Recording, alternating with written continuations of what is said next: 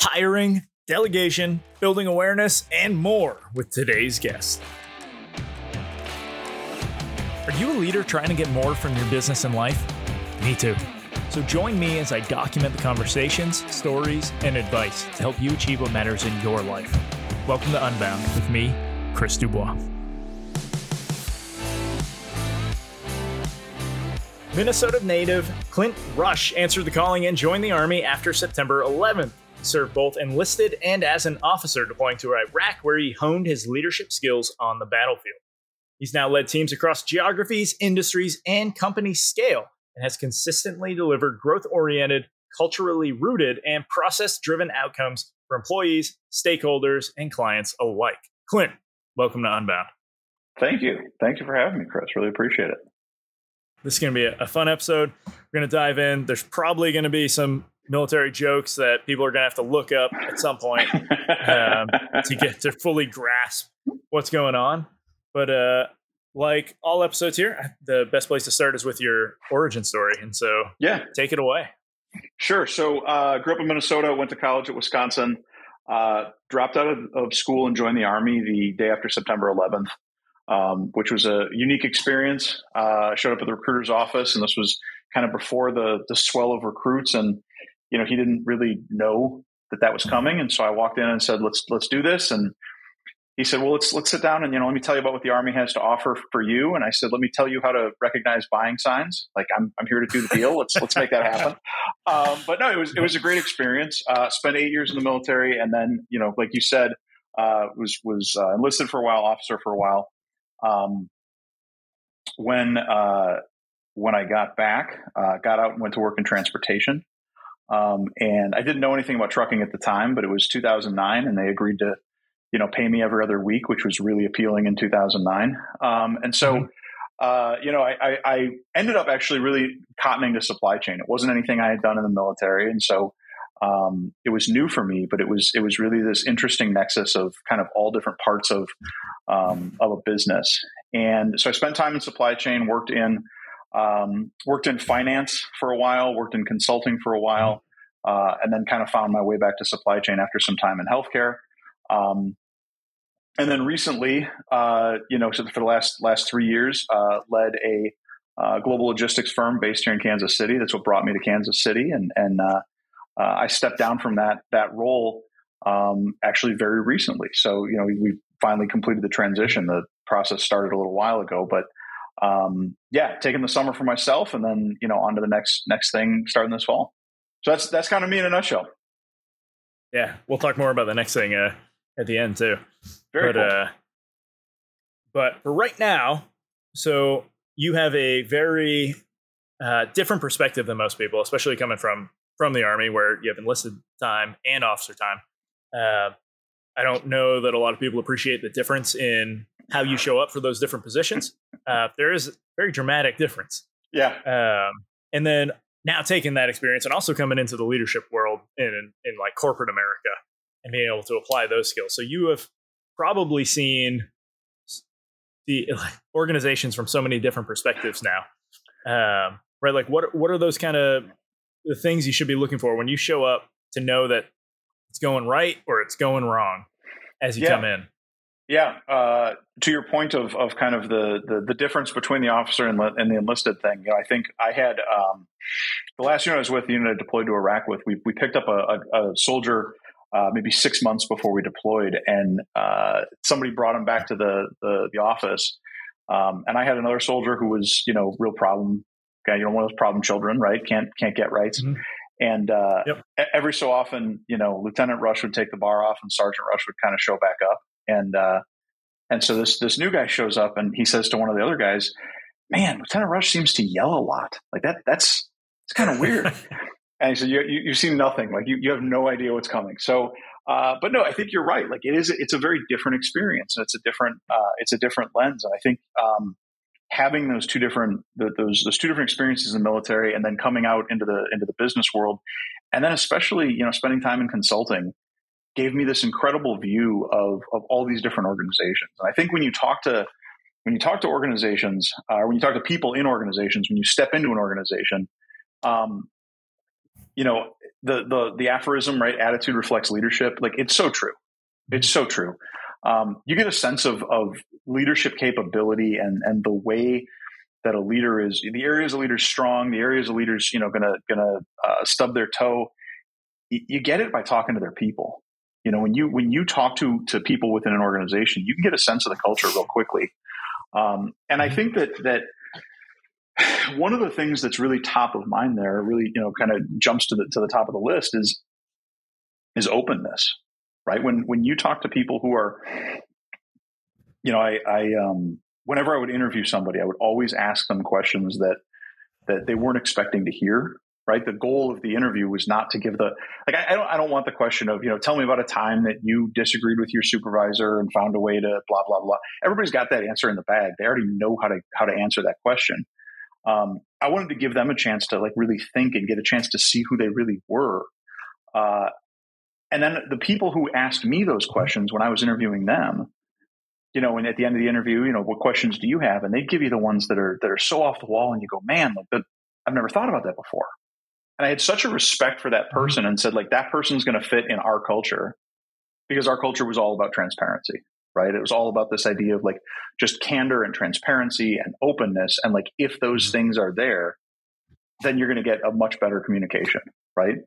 So to really directly answer your question, if you really want to get a sense of what an organization looks like, talk to half a dozen people that are not in the leadership group. Right? They're going to tell you what's important. They're going to tell you what's, what the truth is, right? It's the military, it's the same thing, right? The privates will always complain about stuff, and that's the stuff that needs to get fixed, right? That's the real issues. Right. Yes, they will definitely complain about stuff. But yeah, no, I like that. And it is pretty crazy how just in an interview, how you can just ask a single question and it completely changes the tone of the interview and allows you to actually see this person. Totally agree. Something that was just fun that I used to do was I would just tell them, teach me something. Yes. And it was just one of my favorites. What do you want to know? Yeah. And the people who jumped right into teaching me something, I'm like, I like you. Yeah. This is going well. Yeah. Versus oh, I don't know. Or what book are you reading right now? Yeah. And I don't care if it's fiction, nonfiction. I just want to know what you're reading. Yes. I'm curious. So I used to use teach me something you think I don't know, which I loved because it gave me an insight into what they think I do know. Right. I was interviewing a guy once and I said, teach me something that you think I don't know. And he started teaching me about how to brew beer. And I said, man, you've seen my resume. I went to the University of Wisconsin. Do you think I don't know that? I think that's a minor we all get, right? No, don't do your research, man. But I think the teach me something is such a wonderful question. It's such a great, insightful question. I like to ask people to tell me a joke because I think that when people show up in a job interview mindset, they're never thinking, oh, I'm going to be funny today, right? They're thinking about, all their numbers that they've had in their past and all that stuff. And you can kind of knock them a little bit off their pedestal and kind of comfort. It makes the interview a little bit more comfortable. Right. So, and being hired hinges on whether you laugh. Exactly. Yes. Yeah. But no, I mean, I wasn't expecting to talk hiring stuff, but But two of the big questions that I'm constantly asking when I look at a team or look at individuals is, am I safe and do I matter? Right. Those are the two big questions that are going through everybody's heads. Yeah. So even in an interview, how can I make them feel safe and like they matter so they do open up? Because when you see someone sweating and their hands shaking or they're stuttering over words, it's just let's take a breath. Yeah, we got this. Exactly. Well, I think that's true whether you're hiring somebody or whether you're coming in to look at an organization. If you're looking to purchase the organization, or if you're coming in to just to get a sense of your new team or whatever it is, right? That ability to get people to be comfortable in the room and say, listen, let's just have an honest conversation. This is a place where we can disagree and it's okay, right? And I want to learn from you. You want to learn from me. That to me, that's a really big indicator of how to understand what that organization is like. Similarly, if you get people, when you talk to somebody and they work at XYZ Corp, and you go, well, how is it there? And there's that okay, well, now I know everything I need to know about working at XYZ Corp, right? the fact that they couldn't answer that question in a really, articulate and immediate way, I think is problematic. And so, when it comes to looking at leaders, when it comes to looking at your team, somebody else's team, whatever it is, I think that the candor of that conversation that you can have right away answers so many questions about it. Right. Yeah. Yeah. Agree wholeheartedly. Let's get into talking about the importance of self-awareness for leaders. Yeah. Actually, just go. I think it's, open-ended. Yeah, I think it's the, look, I don't think I've ever met a good leader who's not self-aware. I think I've met a lot of bad leaders who are self-aware. So it's not a guaranteed, right? It's not the magic bullet. Yeah. But if you don't have strong self-awareness as a leader, you're going to fail. It's just that simple. You're going to fail. And I think a lot of that self-awareness comes from being really introspective and being willing to devote some time to thinking about yourself, not in an arrogant way, but in a very critical way. What are the things I'm screwing up? What am I bad at? Where do I need help? And you have to be really intentional about that, because if it's the stuff that, I think as leaders, it's very easy to conflate the things we don't enjoy with the things we're bad at. And those aren't the same thing, right? They are not the same thing. Right. Sometimes they are, but they're not inherently the same thing. There are a lot of things that we're good at that we don't enjoy. And there are a lot of things that we enjoy that we're not good at. I think, a cursory examination of my golf scorecards would tell you that second part is absolutely true, right? But no, in truth, I think good leaders it requires that understanding of what we're good at, what we're not good at, what we enjoy, what we don't enjoy. And that's not the same question. You have to cultivate an environment with your team where they can tell you, hey, listen, you really enjoy this, but you kind of suck at it. This really isn't it's not your wheelhouse, right? It's somebody else can do it better. We can come up with 100 euphemisms of how to say, listen, you're bad at this, but you have to have that candor with your team. And I think, it's the military, to bring it back to what we were talking about earlier, I think actually really cultivated that in me, right? The AAR process, the after action review process, the candor that you have in those moments really makes it easy for people to be self-aware and for people to be able to say, yeah, I really did a bad job there. That's really something I screwed up, and that's okay. Right. Yeah. We're going to get better tomorrow. I think that in the business world, in the civilian sector, I think we too often conflate our performance with our intrinsic value, right? And there's this idea that if I say I did a bad job, I'm saying I'm a bad person, right? And I just think it's just a flawed way to think. There's something that we're all good at. There's something that we're all bad at. Each of us has strengths and weaknesses, and personally, it's something that has led me to changes. And my most recent, career shift, right? The decision to step away from really a thriving company, and a company that I'm so proud of the things we did, came as a recognition that, look, I'm not good at the things that the company needs next. I'm not the right fit for that. I was the right person to get us here, but I'm definitely not the right person to get us there. And that's,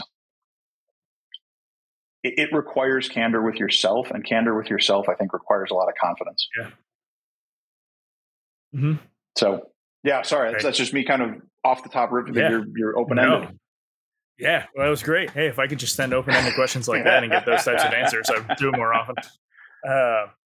But no, that's I think a lot of startup founders get stuck in a place where they use titles very early to bring people in, get them excited, oh, you're going to be the CMO. And so they're like, oh, let's do this.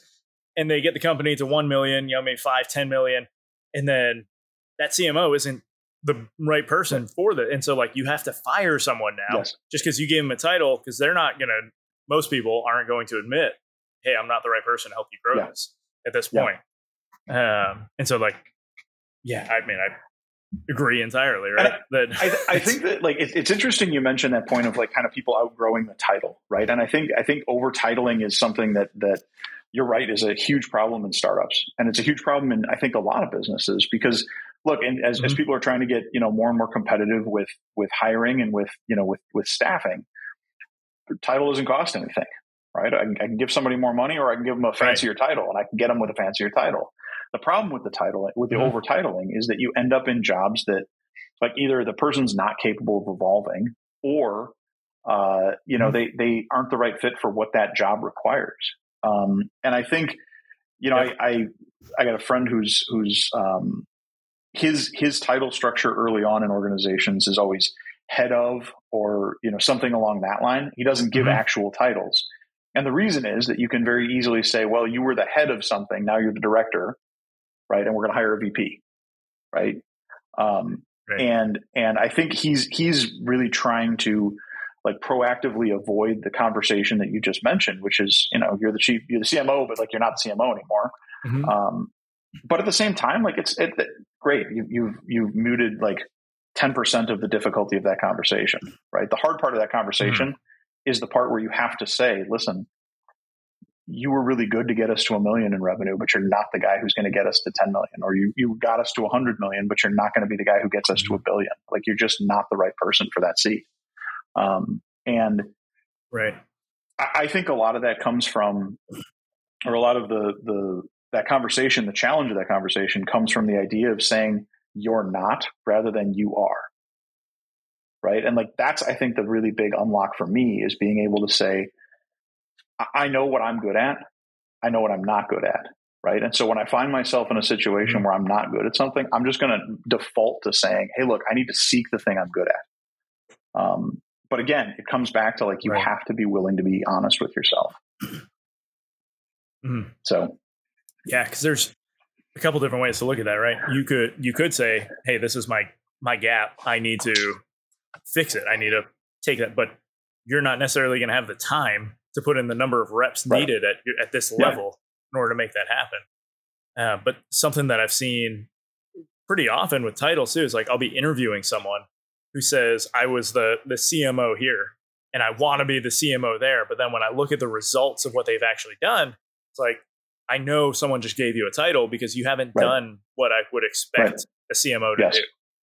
And that's like hurting people in the long run. So. And so now you're not actually taking care of people. You're almost using it just as a leverage point to get more from them. And so, I think your point about it being a leverage point, I think, is an interesting one. I also think it's a case where, the problem with titles inherently is they're shorthand for jobs, right? At the end of the day, they're just shorthand for what the job is. But like, look, the CEO of Ford Motor Company and the CEO of like Jim Bob's Tuna Fish and Tire Emporium on the corner, like, those aren't the same job. Same title, not the same job. And so like, and that's not to denigrate either of those two guys, right? Like when you're the CEO of a startup, you do everything, right? And again, I'm going to bring it back to the Army. I had there was a company commander that was adjacent to us who, very early on in my career, he said, Clint, the thing about the Army is like, we do everything half-assed, man. And I thought, oh, okay. He goes, but we do everything. And I thought, okay, that's actually like a really good point, right? And I think there's a part of that, like when you're the CMO of the small company, right? When you're the COO of the small company, when you're that person versus when you're that person in a big company, just markedly different skill sets. And trying to put one into the other, it's very square peg round hole. Yeah. Right. Yeah. I mean, it's similar to working B2B and then jumping B2C. Like, the environment's different. Yes. Right. And if you're not able to acknowledge those differences, like if you think, oh, I've sold stuff before. Did you sell shoes, or did you sell $2 million software packages? Because those are different.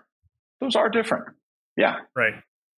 But yeah, let's talk about. So I'm taking it back now a couple different directions ago. We talk about the stuff you enjoy, the stuff you don't enjoy, right? And keeping these on a chart. with the stuff you're good at and the stuff you're not good at. Now, we had talked before, right, about how the stuff you don't enjoy, super easy to delegate. Like if I don't like doing this, I'm going to find someone else to do the work. The stuff you're good at and you enjoy, obviously we've just talked, easy, right? You're going to keep that stuff. It's your sweet spot. Now, the stuff that you enjoy, but you're not good at, right? This is where I think you have said before, like this is where people fail the most. How do you go about actually identifying these spots, right? Because you're probably coming in blind at some point. If you enjoy it, you're not necessarily knowing that you suck at it. How do you go about identifying those for people so you can actually figure out, how to hand it off? Yeah, I think I really do think that's the dangerous box, is the stuff you enjoy and I mean it's the stuff you enjoy and are bad at, and the stuff that you don't enjoy but are good at. Like those two boxes are the hard ones, right? The don't enjoy, suck at, easy. The enjoy, good at, easy. It's the other two, and I think the enjoy but bad at, the real challenge of it is there's not a good feedback loop to it. There's not you don't get poked with a stick, because if you do a bad job at it, you just have to do it again, right? And that's okay because you like doing it.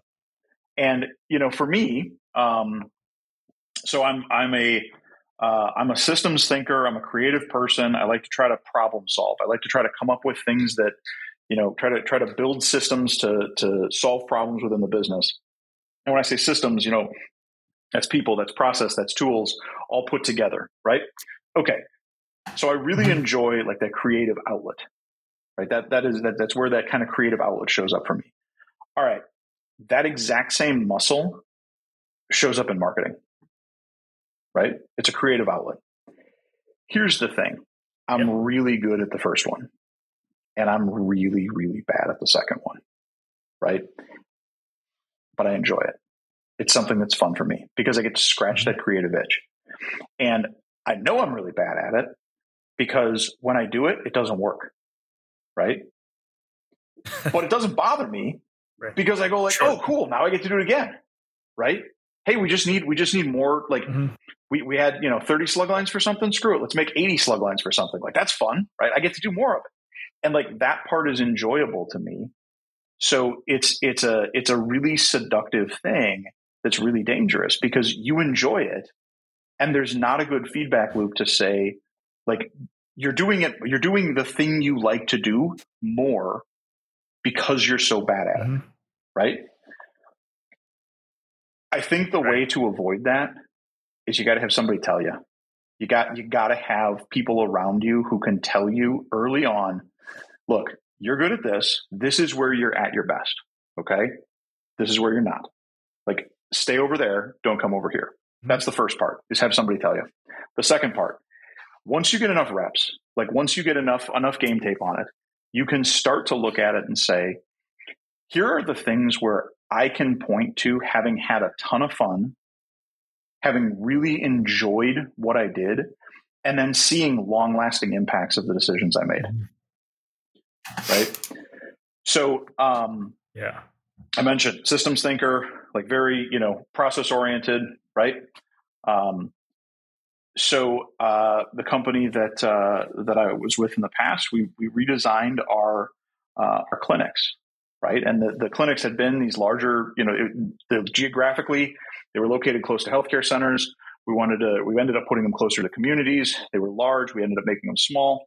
And it was this insane day where myself and my boss, rain is pouring, against the window in his office. And we were just there scribbling like crazy people on the whiteboard wall that he had, right? Trying to design like, well, no, you can't do it this way. And you got to do it this way. And like, it was this madcap brainstorming session, right? And it was tons of fun. It was so much fun. Like, it was an incredibly enjoyable day. The output of that day is the design that we've used since then, or they've used since then, right? So like, tremendous impact from that thing. And I can point to that and say, okay, that's the kind of thing that I'm really good at and I really enjoy, right? Great, easy. Now I just seek those experiences. Now I just say, what's the environment in which that shows up? Well, I know that there's a size component because like the guys at Google, right? The CEO and COO at Google, they don't have conversations like that, right? Tim Cook's not designing devices for Apple. Mm-hmm. He's not, right? He's not having that conversation. There's a team of people that are doing it. He's so divorced from it, right? Okay, well, that tells me that I need to be on the smaller end because I enjoy having my hands dirty, right? Mm-hmm. It needs to be something that is physical in nature. It needs to be something that impacts people. It needs to be something that affects the way in which we do our work, right? Great. That's an operational role, right? It's definitely not the marketing and sales side, right? Because that's more esoteric. That's more, mm-hmm. about the feel, right? Now, the way that we manage, the way that we set up a CRM, hell yeah, like bring that over to my side, right? That's my world, okay?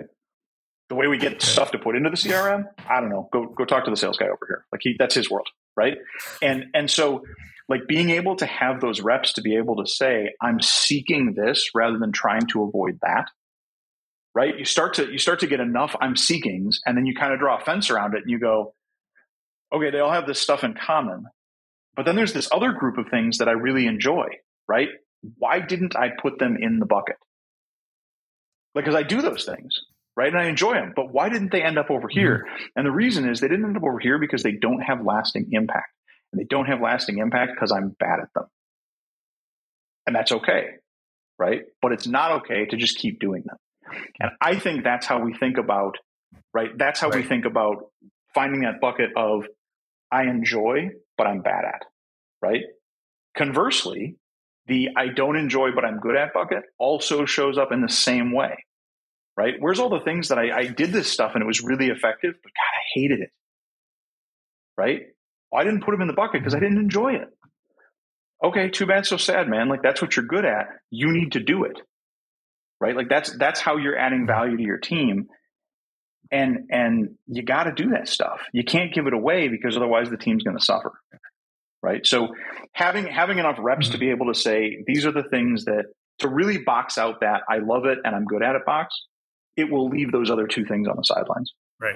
So I want to keep following this, but I also want to go back and ask one question around.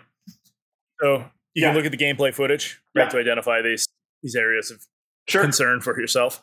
But you can also find people to tell you when you're just not doing well. How do you go into an organization, find those people? How do you go into an organization and find them?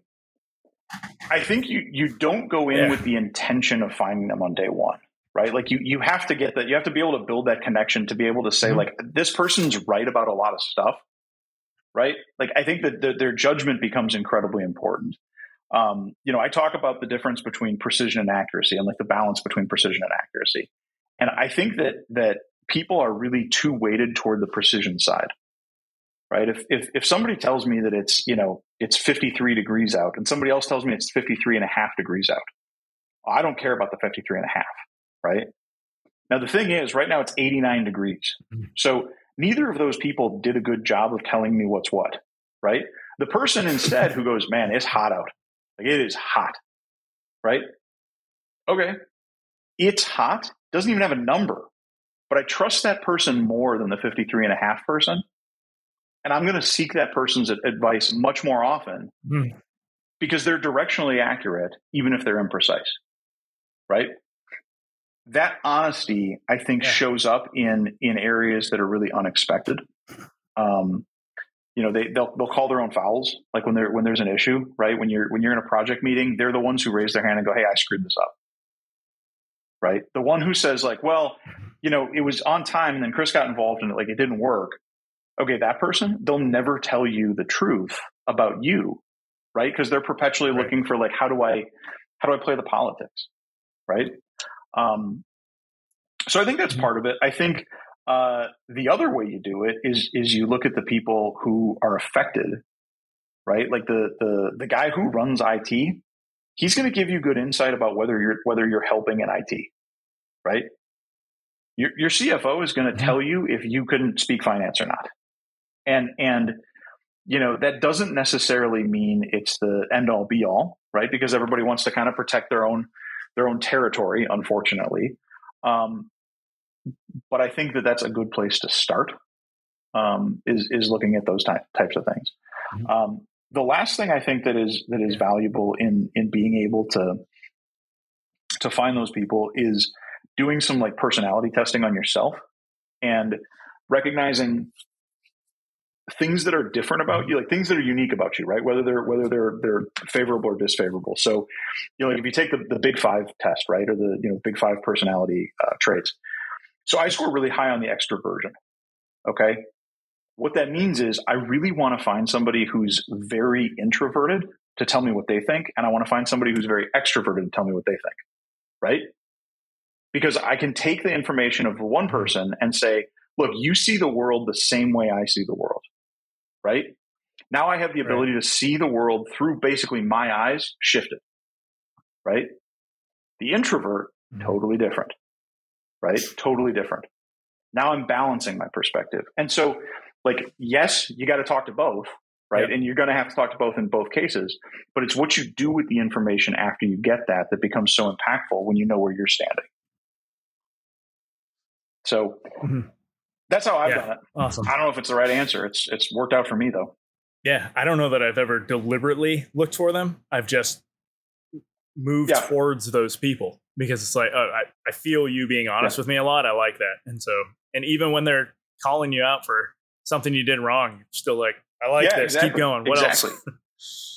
But I think if you can seek those people in areas where you have a blind spot, there's so much value in that.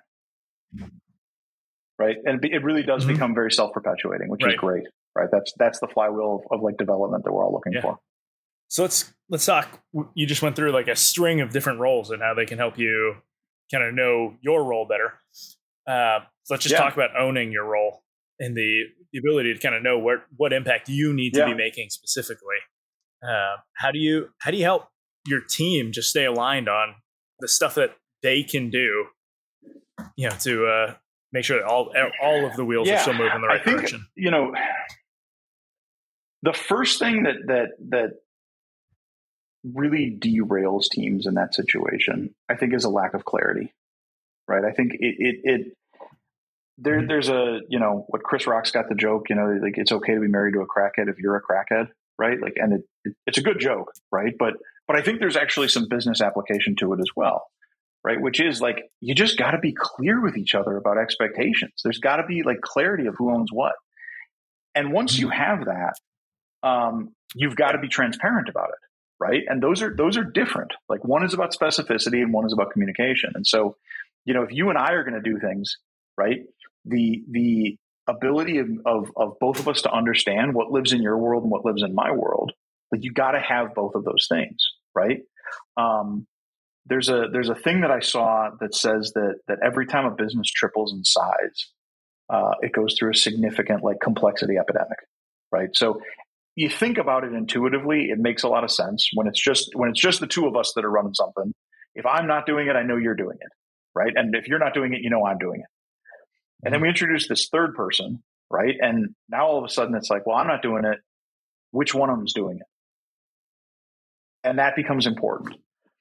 So I think thinking about things through that kind of size component, right? That idea of tripling creating problems.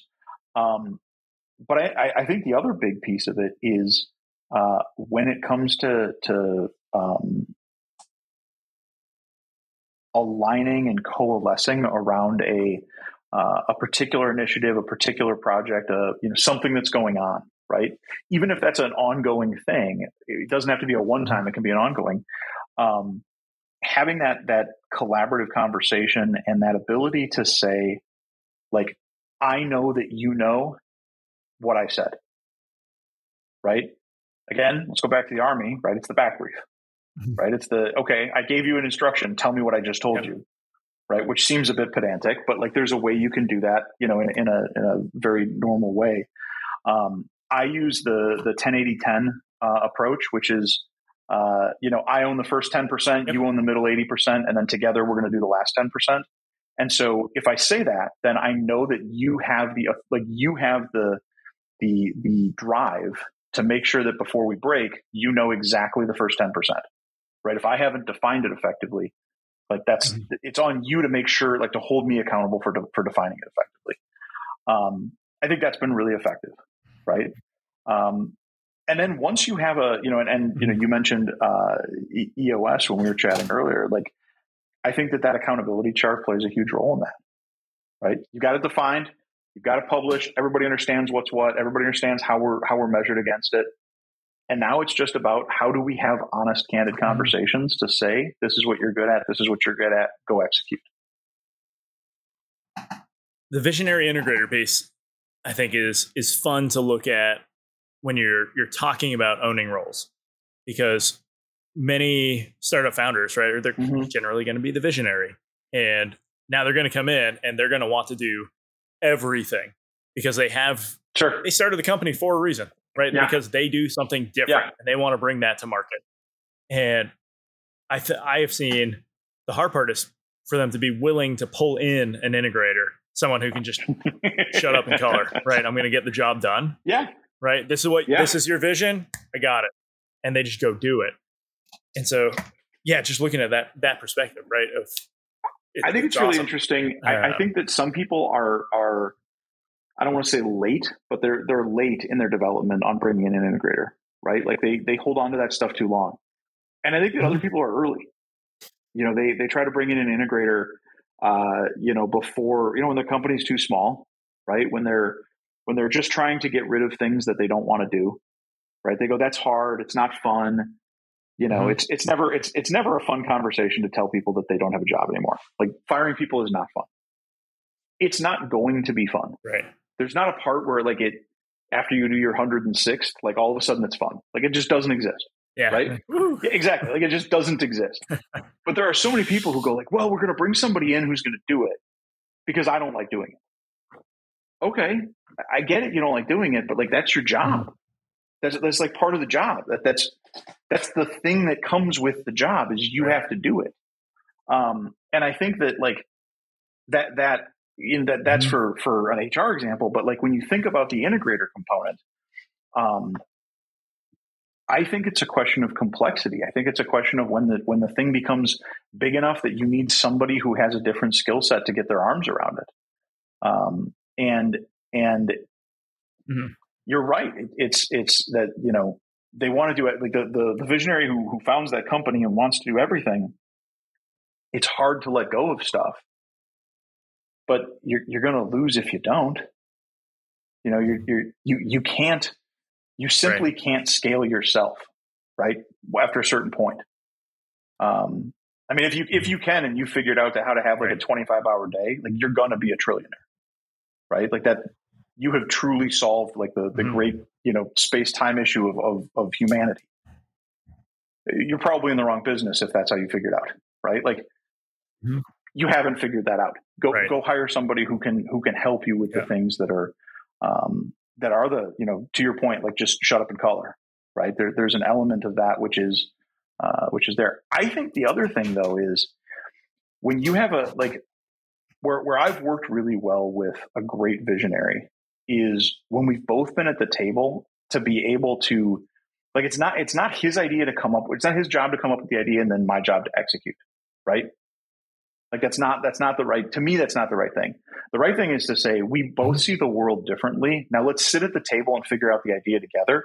And then let's figure out the execution plan together, right? Like it's not two people that don't talk. And I think that's the other thing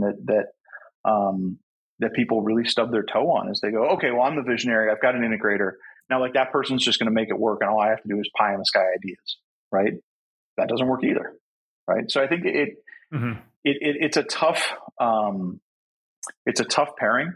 There's a great Harvard Business Review article about like the 7 types of COOs, or 6 types of COOs. That's like it's really, really interesting.